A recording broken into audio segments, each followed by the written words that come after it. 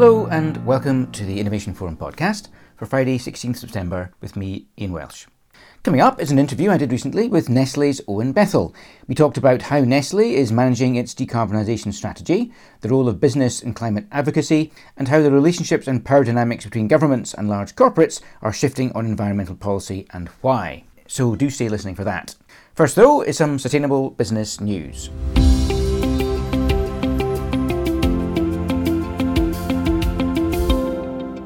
Land conversion for agriculture remains the greatest driver of deforestation, according to a new study in the journal Science, and in fact is an even greater factor than previously thought. Studies had suggested that agricultural production drives 80% of tropical deforestation, but the new review of the current evidence suggests that 90 to 99% of all deforestation in the tropics is caused directly or indirectly by agriculture. What is perhaps even more surprising is that while the land may be cleared with the intention of conversion to agriculture, only 45 to 65% results in actual production. The remainder is land cleared for speculation that never materialises, perhaps as a result of the land proving unsuitable for cultivation. The study, titled Disentangling the Numbers Behind Agricultural-Driven Tropical Deforestation, makes the case for strengthening forest and land use governance as the ultimate goal of any policy response. Policy should go beyond risk management for specific commodities towards more collaboration between producer and consumer markets. Better incentives for sustainable agriculture that discourage land conversion and support smallholder grower communities are what's required. Representatives of indigenous communities from all of the 9 countries in the Amazon basin have called for an international pact to preserve 80% of the Amazon forest by 2025. Plans for such a pact will be presented at the COP27 meetings in Egypt this coming November. A new report titled Amazonia Against the Clock suggests that some parts of the Amazon forest are already passing tipping points where forest ecosystems degrade to savanna because of deforestation, soil degradation and intensive agriculture. Brazil and Bolivia are reported to be where 90% of total deforestation and degradation in the region occurs. Deforestation across the Amazon has surged in recent years to record amounts, with violent attacks on indigenous peoples who in many cases act as guardians of the forests at the same time. The European Parliament has voted to strengthen proposals for deforestation regulation that would require companies to ensure that the products they sell in the EU are not linked to forest destruction or human rights abuses. MEPs voted to strengthen the draft proposals prepared by the European Commission, widening the scope of the regulation to include rubber, maize and leather, and to include conversion or degradation of other ecosystems beyond forests, such as the Cerrado grasslands in Brazil. Indigenous people's rights and the duties of companies to protect them in their supply chains are also strengthened in the revised proposals. The draft regulation now goes to the EU member state governments for final adoption in the European Council of Ministers. Outdoor apparel retailer Patagonia is often cited as an example of a well-run company that tackles its environmental and social impacts effectively. No doubt furthering the respect that many feel for the brand, its founder, Yvon Chouinard, has announced that the ownership of the company has been transferred from his family to a charitable trust. Under the new ownership structure, profits will go to tackling climate change, amounting to some $100 million a year, the company expects. Patagonia had already been donating 1% of annual profit to climate activism, but the founder said that he wanted to do much more. Innovation Forum's flagship Sustainable Landscapes and Commodities Forum returns on the 1st and 2nd of November in Amsterdam. As ever, the agenda will have an emphasis on open, candid debate and discussion, and we'll hear from the likes of Golden Agri Resources, Dole Food, Tesco, Natura, Kraft, Diageo and many more, and I do hope that you can join us. Kicking off the autumn event series, our Future of Plastics and Packaging conference is on the 11th and 12th of October in Amsterdam, with a focus this year on how business can build circular packaging solutions that deliver impact at scale. Among the expert speakers and panellists taking part will be senior representatives of Tetra Pak, Unilever, Mars, Petcare, Mattel and Britvic. Full details of how to join us are of course online. A couple of weeks ago, I was lucky enough to speak with Owen Bethell, Environmental Impact Lead, Global Public Affairs at Nestlé. We talked about the challenges in setting net zero targets and in particular reflected on the role of companies in climate advocacy. We're going to be talking a little bit about climate advocacy, but before we do that, perhaps you could outline what Nestlé's priorities are regarding climate change. Climate change is a major priority for Nestlé. We are clearly a big food and beverage company with a significant carbon footprint, mainly located in our agricultural supply chain. So our climate roadmap, which is targeted at a net zero by 2050 ambition, looks at all 3 scopes of our activity, particularly agriculture, where the greatest impact lies and where some of the greatest challenges are. A lot of those challenges require solutions that go beyond our four walls as a company, and therefore working with other organizations is an important priority for us, and looking at the kind of broader environment that we operate in as a company. Some of the main solutions that we're focused on are things like regenerative agriculture, where we are reducing the negative externalities associated with growing food and actually improving things like soil health and the carbon retention and capture potential of soil.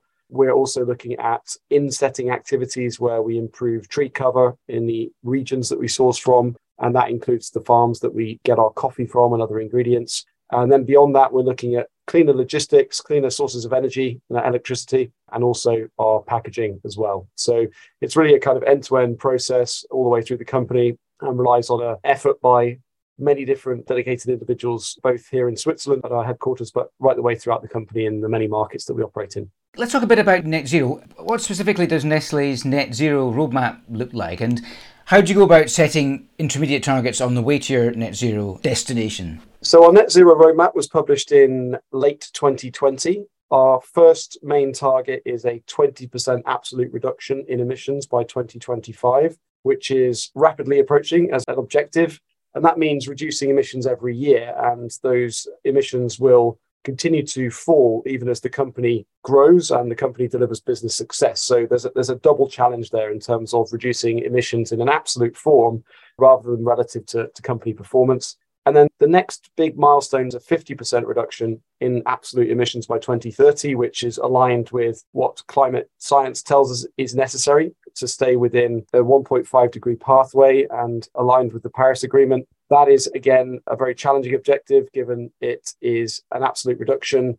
And all of that takes us on the road to 2050, which is the latest point by which we want to achieve net zero, reducing as far as possible emissions throughout our supply chain and our operations on the way there. What are the challenges from having to make these absolute emission reduction targets? How do you marry up the sort of need for growth or the desire for growth of the company versus the need for absolute emissions reduction? I mean, that's quite a challenge. It certainly is quite a challenge, yes. And I think what it requires is really the integration of action on climate throughout the business.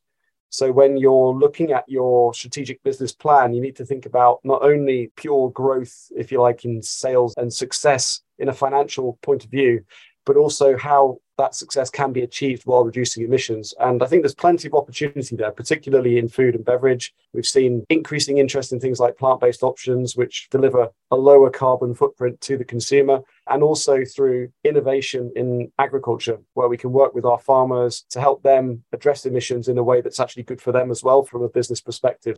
It's all about integration. It's also about looking to the future and thinking about resilience and looking at that as a business issue as well. So there's going to be no growth if your supply chain is massively impacted by climate change. And we need to think about that in a holistic way in order to achieve net zero, but also to actually deliver the numbers, I think. Yes, it's an interesting point, isn't it? That in fact, you have to engage with climate change further to be future growth, because your supply chains become encumbered by the effect of climate change. Growth becomes very difficult.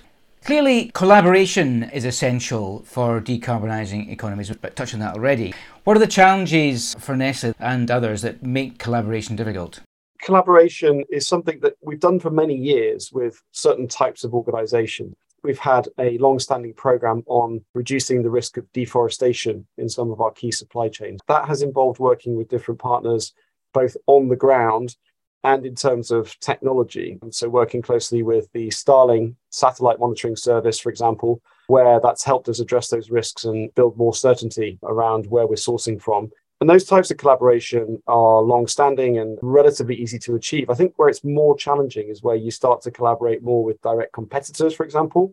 The rules around that are designed to be robust and to ensure that there isn't any bad practice, and that's absolutely right. But it also means that you have a sort of additional consideration before you can dive into collaborating directly with other companies. I also think that we're talking increasingly about collaborating with farmers' organizations, with those who are directly in the supply chain, where we need to build confidence. We need to ensure we're on the same page with regards to what we're trying to achieve. And we also need to make sure that the interests of the farmers are central to any plan. rather than imposing an idea or pushing an agenda without thinking about that and putting that really at the core of it. So I think collaboration is challenging, but certainly possible across these different areas. And we just need to think about how to overcome those roadblocks on the way there. Let's think about collaboration with peer companies a little bit more. What are the challenges there? We're talking about legal problems, antitrust legislation, that sort of thing. Is it then the role of sector organisations to provide a sort of a safe space for that type of collaboration? Yeah, I think that's absolutely right. Antitrust is there for a reason. It's very important. It's been built up over many years to avoid negative behaviours and negative effects on markets. That's important to remember. At the same time, I think there's increasing consensus between different companies on the need for action on climate, and that action by one company alone isn't going to solve the problem. It's really about a cross-sector approach and alignment around things like what is regenerative agriculture? What is a legitimate insetting program? How do we work together on things like rolling out electrification of heavy trucks? What about renewable electricity? How do we collaborate to make sure that there's more of that available across the sector and that we're all pulling in the same direction? It's a new phase of collaboration. It's a new way of working with competitors that sometimes is straightforward and sometimes runs into some of these slightly more tricky considerations vis-a-vis antitrust laws. Working closely with colleagues from legal and regulatory in different companies means that we can work together on navigating those challenges. I know that you do collaborate with others is around advocating for climate change. How far do you think there's a duty on companies to positively advocate for action on climate change? Well, I think it's actually a really important part of any net zero plan, particularly for a company where you have a significant scope 3 impact, because those impacts aren't necessarily in your direct control. You need to work through suppliers, you need to work with competitors, you need to work with other players in that supply chain to make a positive difference. Again, there's a limit to how much impact you can have without there being a strong regulatory framework around that. If there's a duty, the duty really is about achieving your own objective. If you set yourself a net zero by 2050 goal, and that includes scope 3, the way to achieve that is by advocating for some broader changes that will level up your impact and actually make it easier for your company to achieve what it's set out to achieve on climate. So that kind of duty actually speaks to things like investors who are looking for progress. They're looking for reductions in emissions, which rely on that broader regulatory or political framework which you operate within. It's about meeting stakeholder demands, stakeholder expectations. And it's also about making a contribution, I think, to broader climate change goals, including at the national level. If a country sets a net zero goal, the only way that is going to be achieved is by companies helping to achieve it. So we have a duty to advocate to say, we think this is how you're going to best achieve that goal, and we want to work with you to help make it happen. And that's really what we're focused on at the moment, is around the food system. How do we make sure food systems form a more central part of country level climate goals? And how do we make sure that the private sector has quite a clear and proactive role in helping make that happen? Can you give some examples of what Nestle does specifically in its approach to climate advocacy? We contribute to a lot of consultations and opportunities to comment on things like, for example, the European Green Deal, the Farm to Fork strategy, similar legislation coming out in other countries where we can say the business community supports the intention here. We support, particularly on the agriculture side, maybe the redeployment of some of those subsidies that we've seen in the past towards greener and less carbon intensive outcomes, or ways of helping farmers transition, which means that they don't lose out on their income.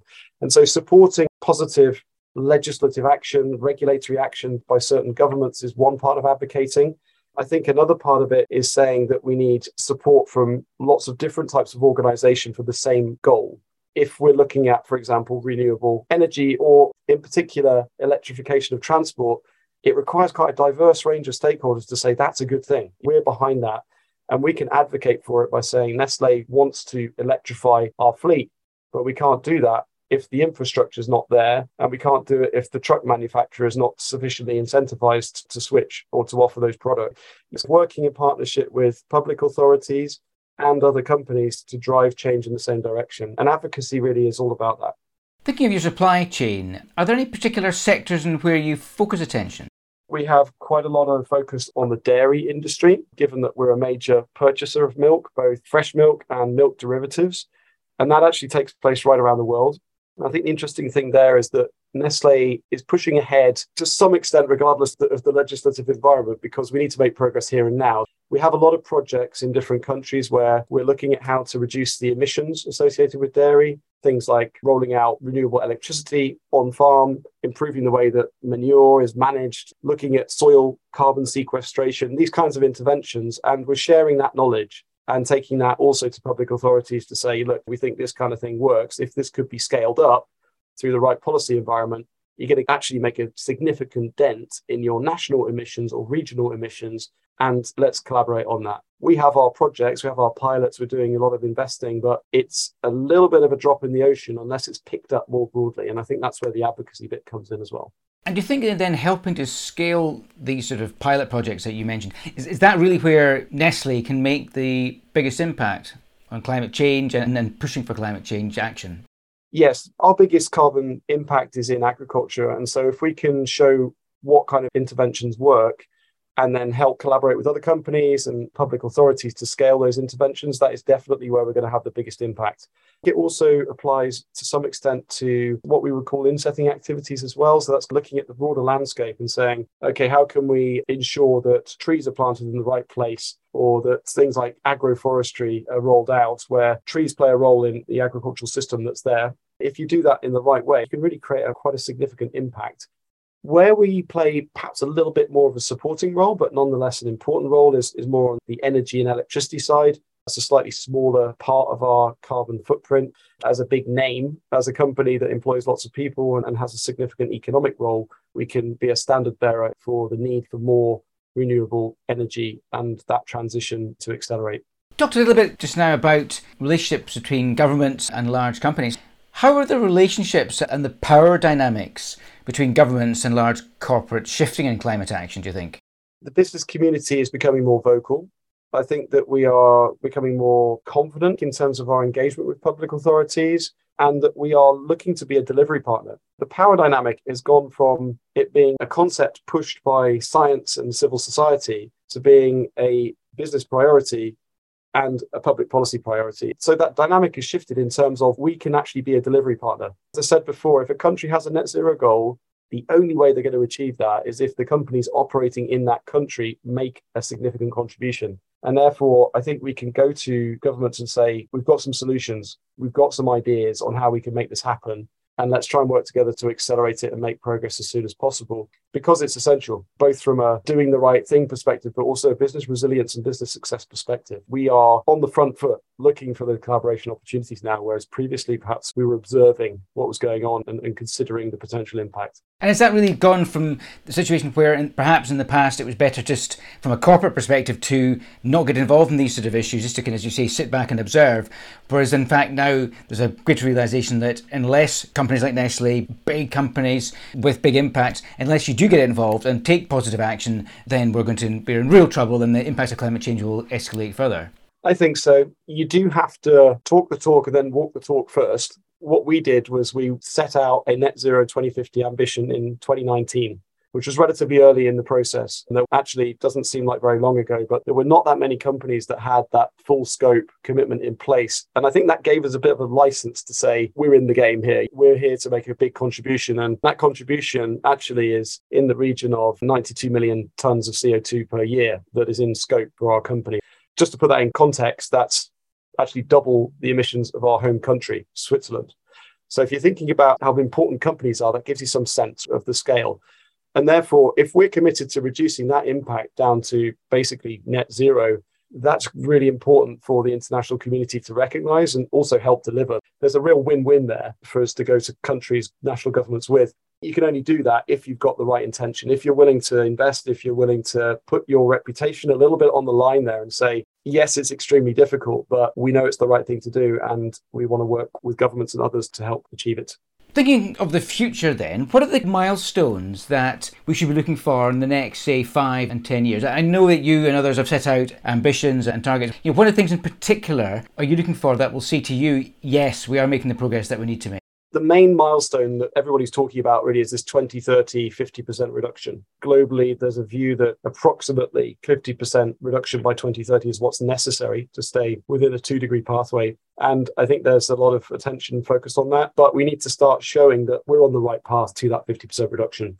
So every year, emissions need to come down quite significantly. And so the milestones will start very soon. In 2021, from our perspective, we reduced our emissions by about 4 million tons versus where they would have been in a sort of business as usual scenario. This year, we're hoping to go further than that. Still, we're not there yet in terms of the scale or pace of reduction required. So we need to also step up our game. Once we see things like the European Union's Green Deal kick in, the recently passed legislation in the US, there may be more positive signals that the world is starting to decarbonize, and that will help. There are some specific milestones like 2023, there's going to be a global stock take on progress through the UN FCCC process. And I know that organizations like WBCSD are looking at how can business show their contribution, a kind of corporate accountability mechanism for progress. I think that's going to be important, and to be transparent as well about the challenges, not just the successes, but the things that are more difficult. Looking further ahead, 2025 for us is an important milestone when we have our 20% absolute reduction target expiring.